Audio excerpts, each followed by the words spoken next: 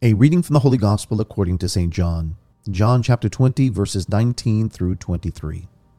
On the evening of that day, the first day of the week, the doors being shut where the disciples were, for fear of the Jews, Jesus came and stood among them and said to them, "Peace be with you." When he had said this, he showed them his hands and his side. Then the disciples were glad when they saw the Lord. Jesus said to them again, "Peace be with you. As the Father has sent me, even so I send you." And when he had said this, he breathed on them and said to them, "Receive the Holy Spirit. If you forgive the sins of any, they are forgiven. If you retain the sins of any, they are retained." The Gospel of the Lord. Praise to you, Lord Jesus Christ. Well, my beloved friends, I wish you a most blessed solemnity of Pentecost. We celebrate the birth of the church, the outpouring of the Holy Spirit 2,000 years ago on the disciples gathered in the upper room. And as was the case for our last episode, as we considered the gospel for the solemnity of the Ascension, which focused in on the Great Commission, which didn't mention the ascension of our Lord, in like manner here for today's gospel, we have a passage taken from John chapter 20. This is the evening of the resurrection of our Lord. He appears to the disciples in the upper room, and yes, he breathes on them. He communicates his Spirit, but is this the same event that is later described in the second chapter of the Acts of the Apostles? Is this the Feast of Pentecost? No, this is Easter Sunday. And so, technically speaking, the gospel does not speak of the event of Pentecost, which occurred some 50 days later. In fact, the Greek term Pentecost means 50, as in 50 days. So 50 days later, the Holy Spirit is poured out on the apostles in that very same place, in the upper room in Jerusalem, on Mount Zion. So what gives? When you look at this gospel, you recognize that there is an impartation of the Holy Spirit. Clearly, Jesus, in appearing to the disciples miraculously in the upper room, he communicates his peace. Shalom, peace be with you. As the Father has sent me, so I send you. Receive the Holy Spirit. And it says that he breathed on them. Now, this passage is the passage that we dealt with for the second Sunday of Easter, otherwise known as Divine Mercy Sunday. So I'm sure that many of you who are followers of this podcast are quite familiar with the exegesis for this passage. I'm not going to go over that again, but suffice it to say, Jesus here is communicating. He states it here, receive the Holy Spirit, he declares. But what kind of impartation is this? Some refer to this passage as the Johannine Pentecost, or the Pentecost found in John's Gospel. But that would be a misnomer. This really is not the same. This is not Pentecost, or John's version of Pentecost. These are two separate events, completely distinct events, but they certainly are linked. They're linked because Jesus here is speaking to his disciples and he is communicating his Spirit. He does breathe on them and he communicates a measure of his Spirit. And he communicates his Spirit in a way that bequeaths to them a certain power and authority. As the Father has sent me, so I send you. He's speaking of their particular mission. And he declares furthermore, receive the Holy Spirit. Verse 23, if you forgive the sins of any, they are forgiven. If you retain the sins of any, they are retained. And so what he is communicating to his disciples here, he's communicating a measure of his Spirit. He's communicating the Holy Spirit in part. But on the Feast of Pentecost, he will communicate the Holy Spirit in full. The full measure of the Spirit will be poured out on Pentecost, and they will receive the indwelling of the Holy Spirit. Here, they're receiving the Spirit in part. And specifically, we can point to the fact that he is anointing them with the Holy Spirit in order that they would begin to apply the merits won by him on Calvary, to apply the divine mercy that he extends to each and every one of us, provided we repent of our sins. If you forgive the sins of any, they are forgiven. If you retain the sins of any, they are retained.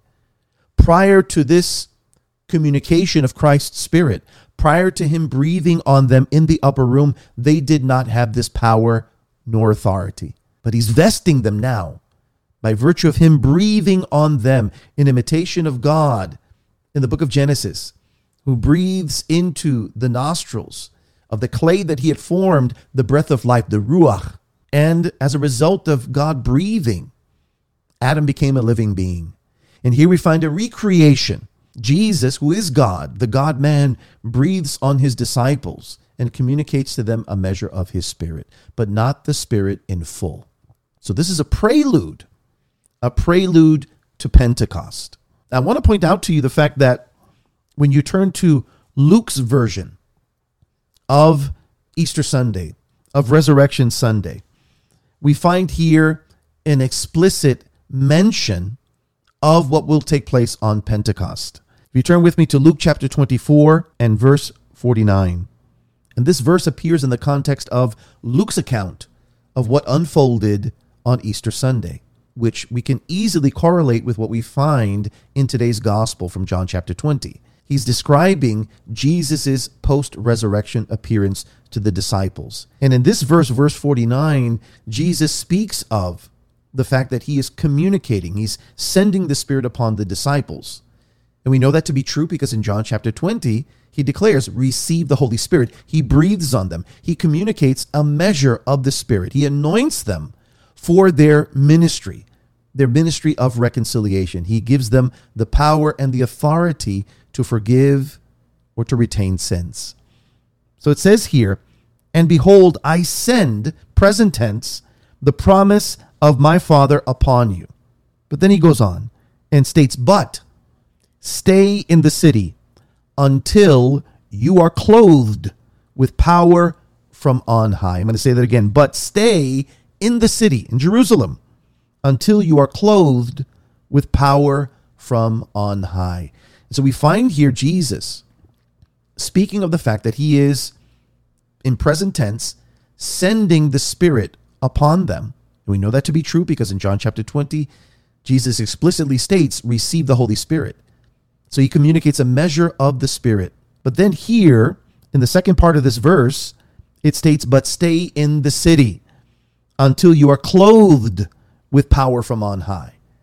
And that is a reference to, an allusion to, in anticipation of the Feast of Pentecost, when he would pour out the abundance of his Spirit, or the full measure of his Spirit. He's speaking of the promised indwelling of the Holy Spirit. And so here, Luke is contextualizing what is taking place here in the upper room. The disciples are receiving the Holy Spirit in part, but Jesus declares, stay in the city, remain in Jerusalem until you are clothed with power from on high. So I share this with you just so that we can contextualize what we find in the Johannine account of what unfolded on Easter Sunday. Jesus does communicate a measure of his Spirit, but not the fullness of his Spirit. That would take place on the Feast of Pentecost. So with that said, why don't we turn our attention to our first reading, which is taken from the Acts of the Apostles, chapter 2.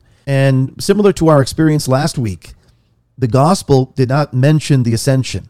We had to turn to our first reading from the Acts of the Apostles, chapter 1, which gave us a detailed account of what took place on that fateful day, that fateful Thursday, when our Lord ascended to the right hand of the Father. And in a similar way, our gospel today does not explicitly describe the events that unfolded on Pentecost Sunday, but nevertheless, in our first reading, which is taken from the second chapter of the Acts of the Apostles, we do have the full account of what unfolded on that faithful day. And so we're going to take this a portion at a time, and we begin here. This is Acts chapter 2, verses 1 through 11.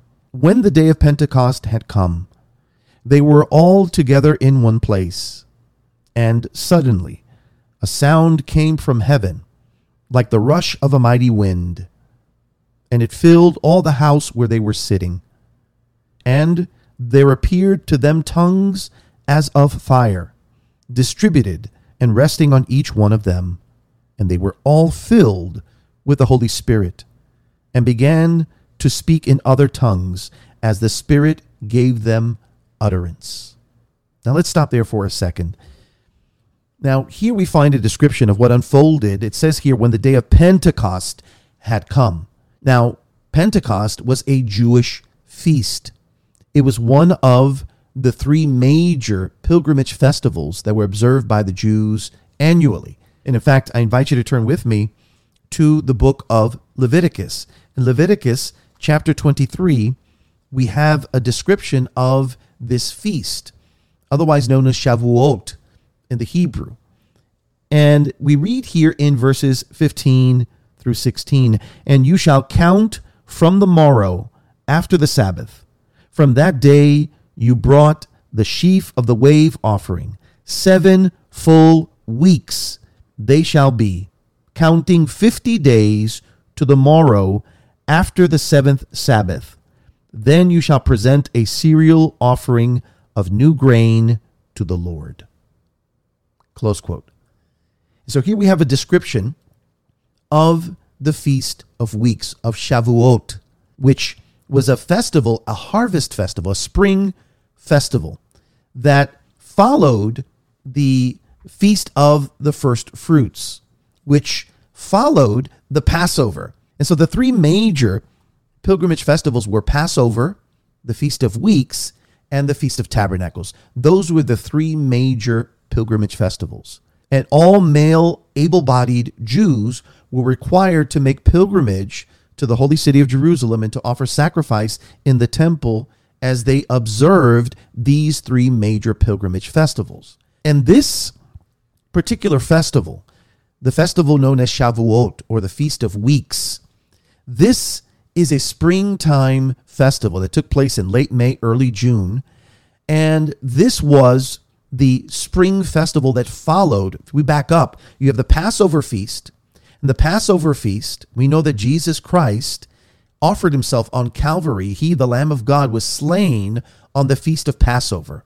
As the Passover lambs were being slaughtered, the true Lamb of God was being crucified, pierced for our transgressions, bruised for our iniquities. And we know that 3 days later he rose from the dead. St. Paul refers to him as the first fruits of our redemption. And he, it's not a coincidence here, not only was he sacrificed on the feast of Passover, but he was raised with all glory and power on the feast of first fruits. Then we jump forward. 50 days after the feast of first fruits, we have the Feast of Weeks, which is another harvest festival. Now, going back to the feast of first fruits, the offering that was to be made there was a barley offering, which is a lesser grain. But 50 days later on the Feast of Weeks, we're talking 7 weeks later, 7 times 7 is 49. And on the 50th day, the word Pentecost means 50. On the 50th day, they were to present to the Lord an offering, a grain offering, a wheat offering to the Lord from their harvest. So I just want to lay that out there for you so that you understand that there is a very explicit feast, a Jewish feast that is being alluded to here in Acts chapter 2. When the day of Pentecost arrived, that's the 50th day. That's what the word Pentecost means from the Greek. Shavuot, that is the feast of weeks. 7 weeks, 7 times 7 is 49. And on the 50th day, as it states here, 7 full weeks shall they be. That is 7 full weeks from that feast of first fruits, counting 50 days to the morrow after the 7th Sabbath. Then you shall present a cereal offering of new grain to the Lord. And so I hope that this is helpful. I want to give you kind of this Old Testament foundational background to this feast that the disciples, as Jews themselves, would be celebrating. And so just to set the scene, you have a throng of pilgrims who have traveled from near and far to observe this feast, which explains what we're going to find later on in the second half of our first reading, as it describes the multitudes that are gathered in Jerusalem for this Jewish feast. Now, this Jewish feast, by the way, by the time of the first century, had taken on a very special meaning, because this feast, by the time of our blessed Lord, was now associated with the giving of the law on Sinai. That is very significant, my friends. You see, they saw Pentecost or Shavuot as the commemoration of the giving of the law on Mount Sinai. And there are incredible typological connections between the giving of the law on Sinai and what we find here with the giving of the Spirit at Pentecost. And so here we have two mountains, essentially. We have Mount Sinai and we have Mount Zion in Jerusalem. And I want to bring you back, in fact, if you turn with me to the 19th chapter of Exodus. Exodus chapter 19, verses 16 through 18. And just to set the scene, according to Jewish tradition, it is popularly held that when the Israelites departed, when they left Egypt and crossed the Red Sea, they journeyed some 40 days to Mount Sinai. It took them 40 days. This is according to Jewish tradition. 40 days to arrive at Sinai. And Moses ascended Mount Sinai. And 10 days later, he returned. He descended from the mountain in order to deliver the law. Well, that pious tradition correlates beautifully with what we find in the Gospels. Because Jesus, as we noted last week, after his resurrection, we're told by Luke in the Acts of the Apostles that he appeared to his disciples for a period of 40 days before ascending to the Father, Jesus being the new Moses. And he instructed his disciples to remain in Jerusalem and to pray and to prepare for the outpouring of the Spirit. 10 days later, the disciples are gathered in the upper room and the Lord pours out his Spirit, which is likened to the new law. Now, I'm going to unpack this with you. Let's take a look at what it describes here as it describes the giving of the law on Mount Sinai. So we're here in Exodus chapter 19, beginning in verse 16. We read as follows, and I quote, "On the morning of the third day, there were thunders and lightnings and a thick cloud upon the mountain and a very loud trumpet blast, so that all the people who were in the camp trembled. Then Moses brought the people out of the camp to meet God, and they took their stand at the foot of the mountain. And Mount Sinai was wrapped in smoke, because the Lord descended upon it in fire, and the smoke of it went up like the smoke of a kiln, and the whole mountain quaked greatly." Let's stop there. So we find this description of this incredible and glorious event. God's presence descended upon that mountain. And it's interesting, the language is being employed here. It speaks of thunders and lightnings and thick cloud upon the mountain, which describes the glory cloud, the Shekinah glory cloud. The presence of the Lord descended upon that mountain. That mountain was on fire. And the people in the camp trembled. Now, we find, if you were to compare and contrast the account here in Exodus 19 with what we find in the Acts of the Apostles chapter 2, describing what unfolded on the Feast of Pentecost with the outpouring of the Spirit, we would find incredible correlations here, incredible connections. The typological connections are they're absolutely unmistakable. And what I want to do here is I want to compare and contrast these two events. And I want to draw out to you some of these incredible connections. We have here in the giving of the law a foreshadowing of what we find unfolding in the Acts of the Apostles chapter 2 on the Feast of Pentecost. And so we begin with this notion of the Israelites. The Israelites, as I mentioned before, according to pious Jewish tradition, they journey for 40 days from Passover to Mount Sinai. Now contrast that with the New Covenant. Jesus, the Passover lamb, leads his disciples for 40 days to the Mount of Olives.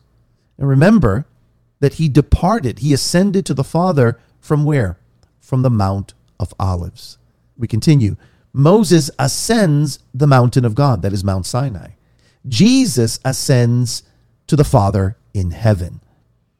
10 days later, on the 50th day, Moses delivers the law on Mount Sinai.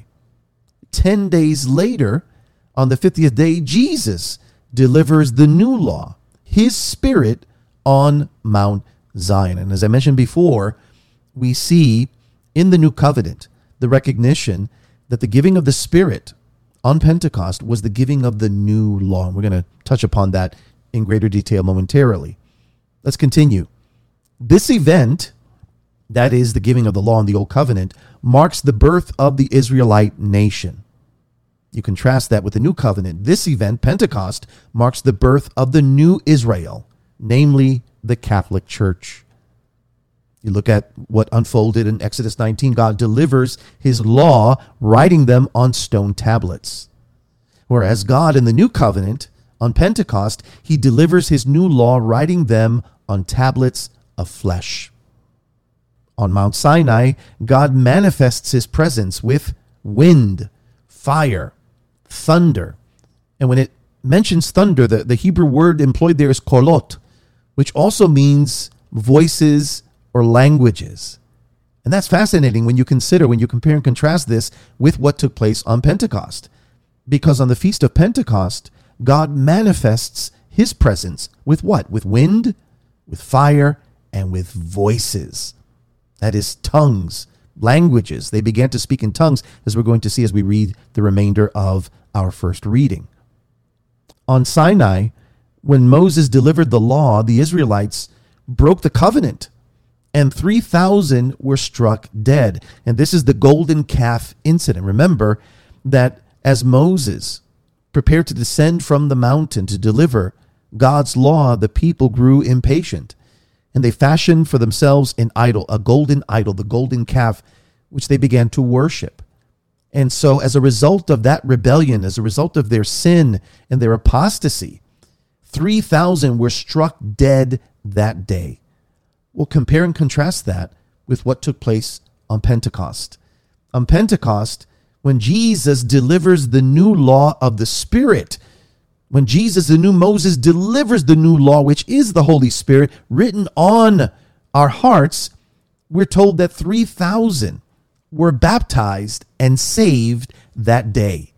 Now, unfortunately, our first reading does not give us the full account of what took place on the Feast of Pentecost. After the outpouring of the Holy Spirit, Simon Peter begins to preach, to proclaim the good news of salvation. And we are told, if you jump with me just very briefly, just hold your place there and jump with me to the Acts of the Apostles. I just want to give you this one verse here. At the end of his sermon, in verse 37, it states, "Now when they heard this, they were cut to the heart and said to Peter and the rest of the apostles, 'Brethren, what shall we do?'" And in verse 38, St. Peter responds, "Repent and be baptized, every one of you, in the name of Jesus Christ, for the forgiveness of your sins, and you shall receive the Holy Spirit." And so what happened? Verse 41, "So those who received his word were baptized, and there were added that day about 3,000 souls." Now, what's fascinating about this is the language here. Now, when they heard this, heard what? The word of God. When they heard this, they were cut to the heart. What happens when you're cut to the heart? You die. You are slain. And so they were cut to the heart, not literally, but spiritually, with the sword of the Spirit, which the Bible says is the word of God. And so St. Peter, wielding the sword of the Spirit, which is the word of God, he cut them to the heart. They were slain by the word of God, the sword of the Spirit, but not to death, but to new life. Why? Because they were baptized. How many? 3,000 were baptized that day. 3,000 were born again to newness of life in Christ. And so here we have an unmistakable connection with the event that we've been looking at in Exodus chapter 19. That is the giving of the law. In the Old Covenant at Sinai, 3,000 were slain. In the New Covenant on Zion, 3,000 were brought back to life through baptism. They were slain by the sword of the Spirit and brought back to the newness of life through baptism and the regeneration of the soul. Finally, Shavuot, or the Feast of Weeks, is the feast of the spring harvest. And we contrast that with Pentecost, which is the feast of the harvest of souls, as is evidenced by the 3,000 who were added to the number of believers that day. That was a harvest of souls, and that harvest of souls continues to this very day. So there are just incredible typological connections between what we find in Exodus chapter 19 and what we find in Acts chapter 2 with the account of Pentecost and the outpouring of the Holy Spirit, which is the new law.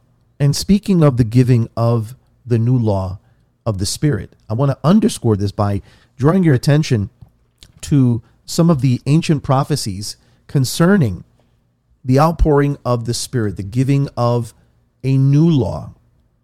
Turn with me to Jeremiah chapter 31, beginning in verse 31, which states, and I quote, "Behold, the days are coming, says the Lord, when I will make a new covenant with the house of Israel and the house of Judah, not like the covenant which I made with their fathers when I took them by the hand to bring them out of the land of Egypt, my covenant which they broke, though I was their husband, says the Lord.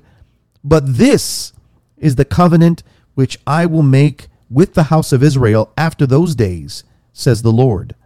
I will put my law within them, and I will write it upon their hearts, and I will be their God, and they shall be my people."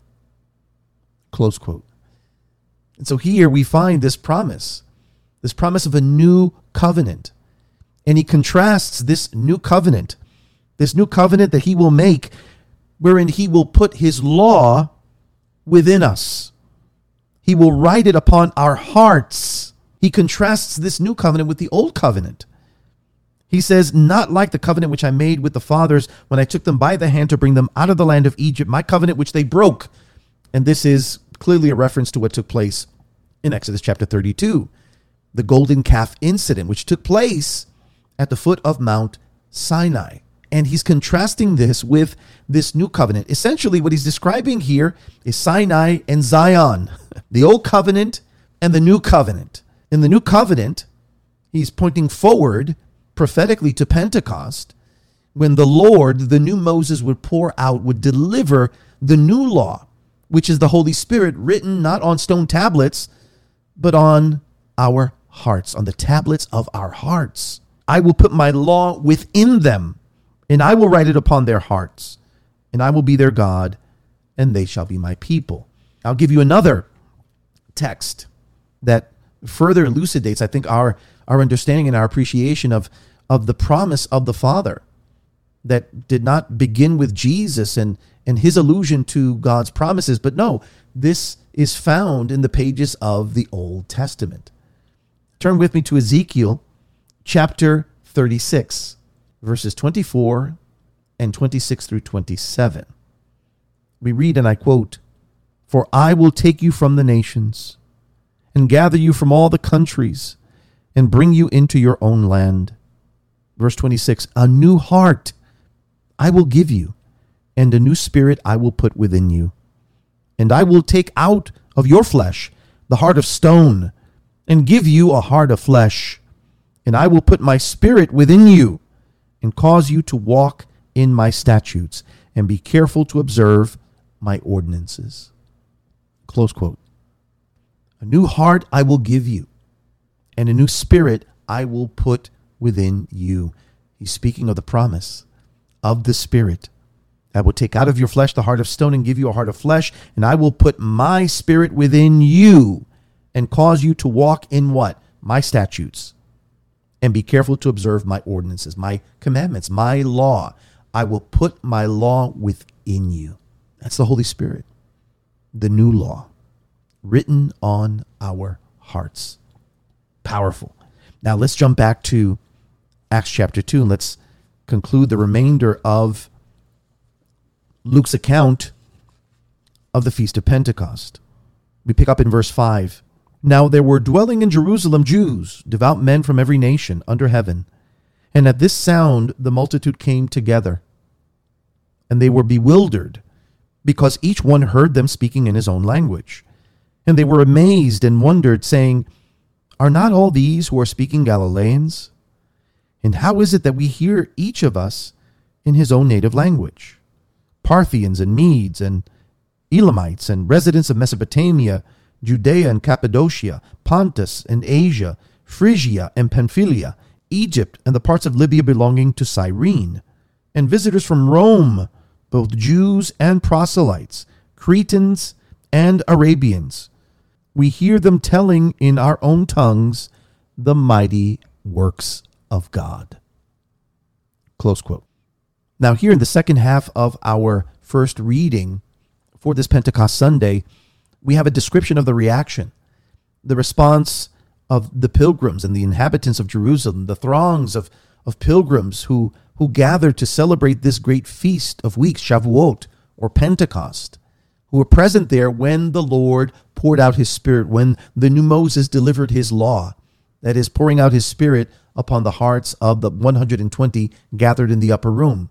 And as the 120 who were now infilled with the Holy Spirit were praising God and speaking in tongues, those who were gathered in Jerusalem heard them praising God, heard them speaking in tongues, and reckoned that they were inebriated, they were intoxicated, they were so full of joy, it resembled intoxication. They were inebriated by the Holy Spirit. And so they were responding to what was unfolding in the upper room. And they were bewildered. And it specifically centers in on and focuses in on the language aspect of it. They were speaking in tongues. And what that means is that they each, these disciples, these apostles, now infilled with the Holy Spirit, were given the capacity to speak in different tongues. And the people were amazed because these Galileans were speaking in tongues that they did not learn, that they did not know. But the Holy Spirit was giving them utterance, was empowering them to speak. And those who were gathered there understood what they were saying. And that must have been a marvel to behold. And this focus on language is critical, because what we find here at Pentecost is an undoing of what we find in the book of Genesis, in the account of the Tower of Babel.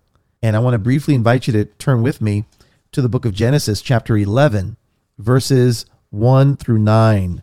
And I want to highlight for you here the typological connections, because they are quite fascinating. If you remember, beginning in verse 1, it says, "Now the whole earth had one language and few words. And as men migrated from the east, they found a plain in the land of Shinar and settled there. And they said to one another, 'Come, let us make bricks and burn them thoroughly.' And they had brick for stone and bitumen for mortar. Then they said, 'Come, let us build ourselves a city and a tower with its top in the heavens.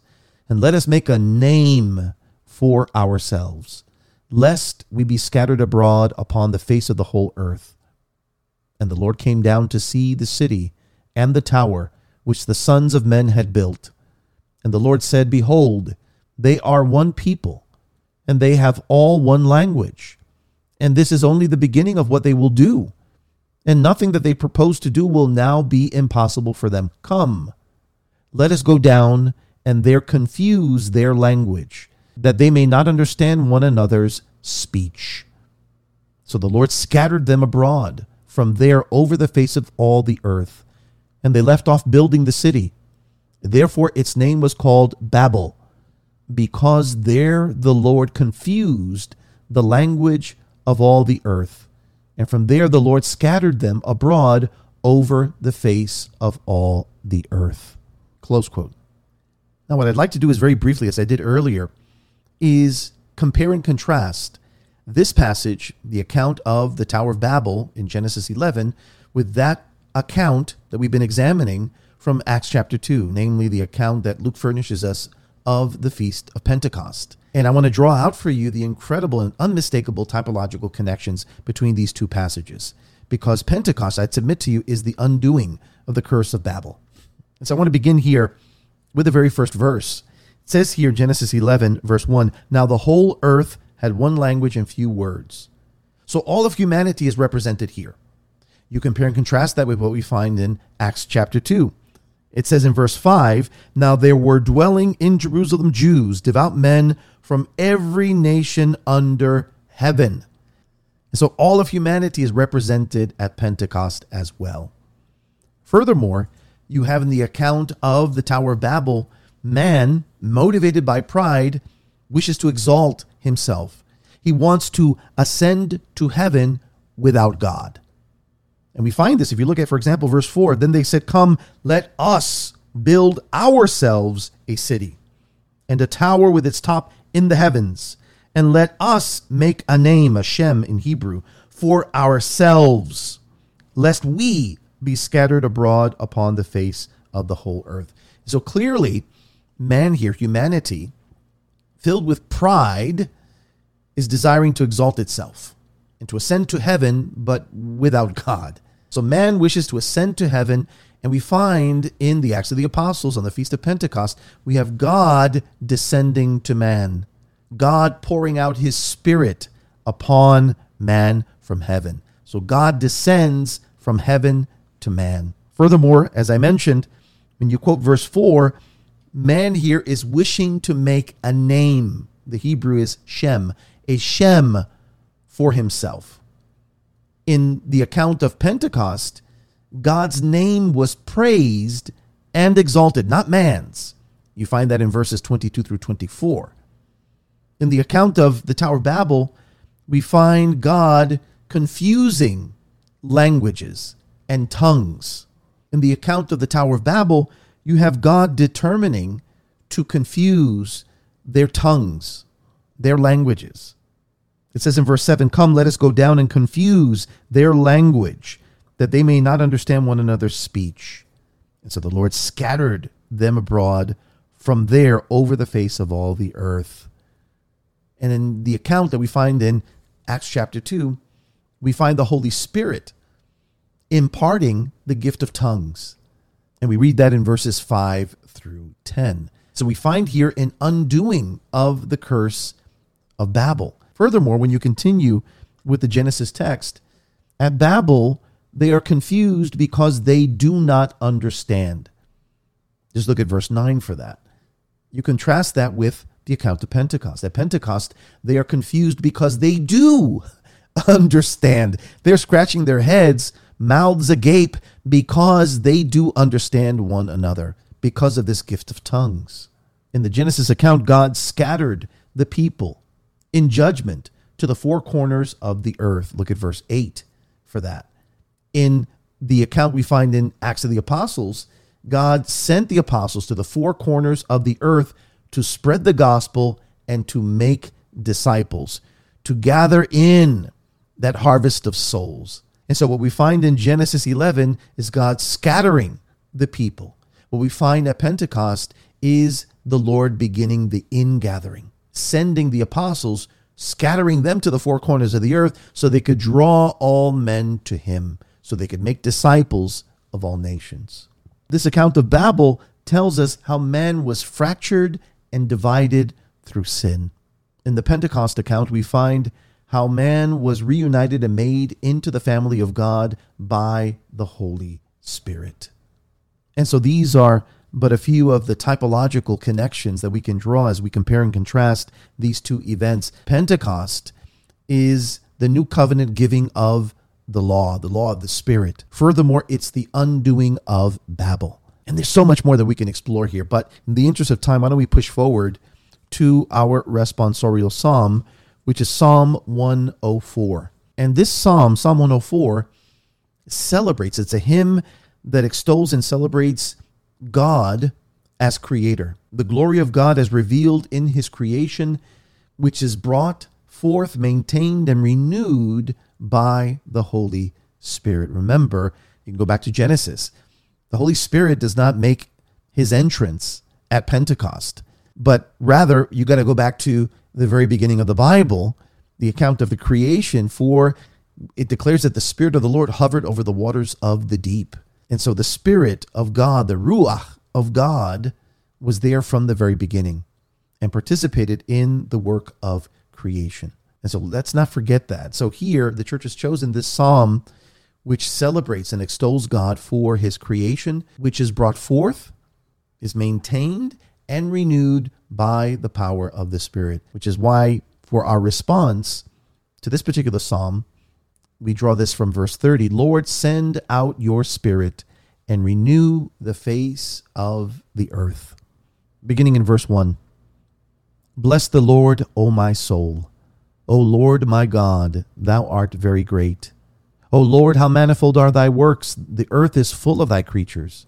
May the glory of the Lord endure forever. May the Lord rejoice in his works. May my meditation be pleasing to him, for I rejoice in the Lord. When thou takest away their breath, they die and return to their dust.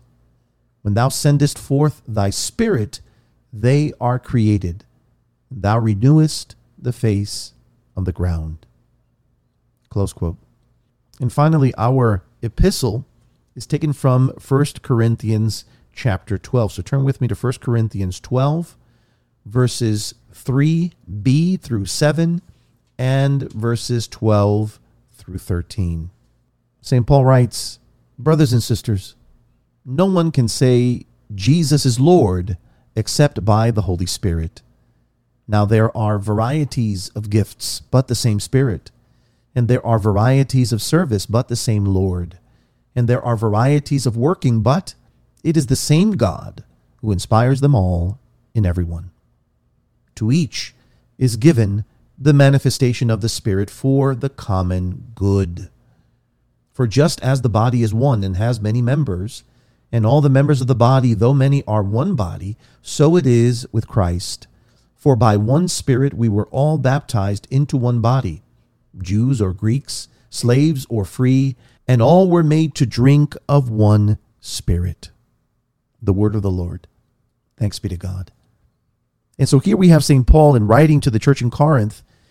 He's writing of the effects of baptism, that through baptism we receive the indwelling of the Holy Spirit. What the apostles experienced at Pentecost was this very indwelling and outpouring of the Holy Spirit. And we, through baptism, we partake of that same outpouring. We receive the indwelling of the Holy Spirit. We're made temples of the Holy Spirit. And furthermore, at confirmation, we're sealed with the gifts of the Holy Spirit. We experience our own personal Pentecost. And the Holy Spirit equips us and furnishes us with special grace gifts, the charismata. And these gifts are to be employed for the common good, for the building up of the body of Christ. We're to exercise these gifts. And each of us has received special gifts unique to us that we are to employ and exercise for the sake of evangelization, for the sake of spreading the gospel, for the sake of building up the body of Christ and expanding the kingdom of God. And so Paul reminds us, listen, let's apply this to ourselves. We were all made to drink of one Spirit. And as we celebrate this great feast of Pentecost, we must be mindful of the fact that by virtue of our baptism and our confirmation, we have been anointed and appointed to bear much fruit. We must be cognizant of the fact that our Lord is going to hold us accountable for the stewardship of these gifts. And we, as we approach this great feast of Pentecost, it provides us with a golden opportunity to examine our own consciences and to examine the quality of our relationship and communion with the Holy Spirit, who dwells in us, provided we allow him to. Because oftentimes, if we're honest with ourselves, we thwart the work of the Holy Spirit, who dwells in us in order to sanctify us, provided we allow him free reign. But I don't know about you, but I recognize the many ways in which I thwart the plan of God and the movement of the Spirit in my own life. And so as we approach this feast, I would submit to you that it is a golden opportunity for us to examine our souls and to seek to renew our communion with the Holy Spirit and to give the Holy Spirit permission to reign in our lives in order to sanctify us, and what's more, in order to use us for the building up of the body of Christ, because God has a mission for each and every one of us. Each of us is anointed and appointed for a particular mission. Do you know what your mission is? And furthermore, are you fully engaged in fulfilling it? Questions to ponder, my friends. Now, I want to conclude, as is my custom, by reading a few brief but relevant passages from the Catechism of the Catholic Church. And I invite you to turn with me to paragraph 731, which reads as follows, and I quote, "On the day of Pentecost, when the 7 weeks of Easter had come to an end, Christ's Passover is fulfilled in the outpouring of the Holy Spirit, manifested, given, and communicated as a divine person of his fullness Christ, the Lord, pours out the Spirit in abundance.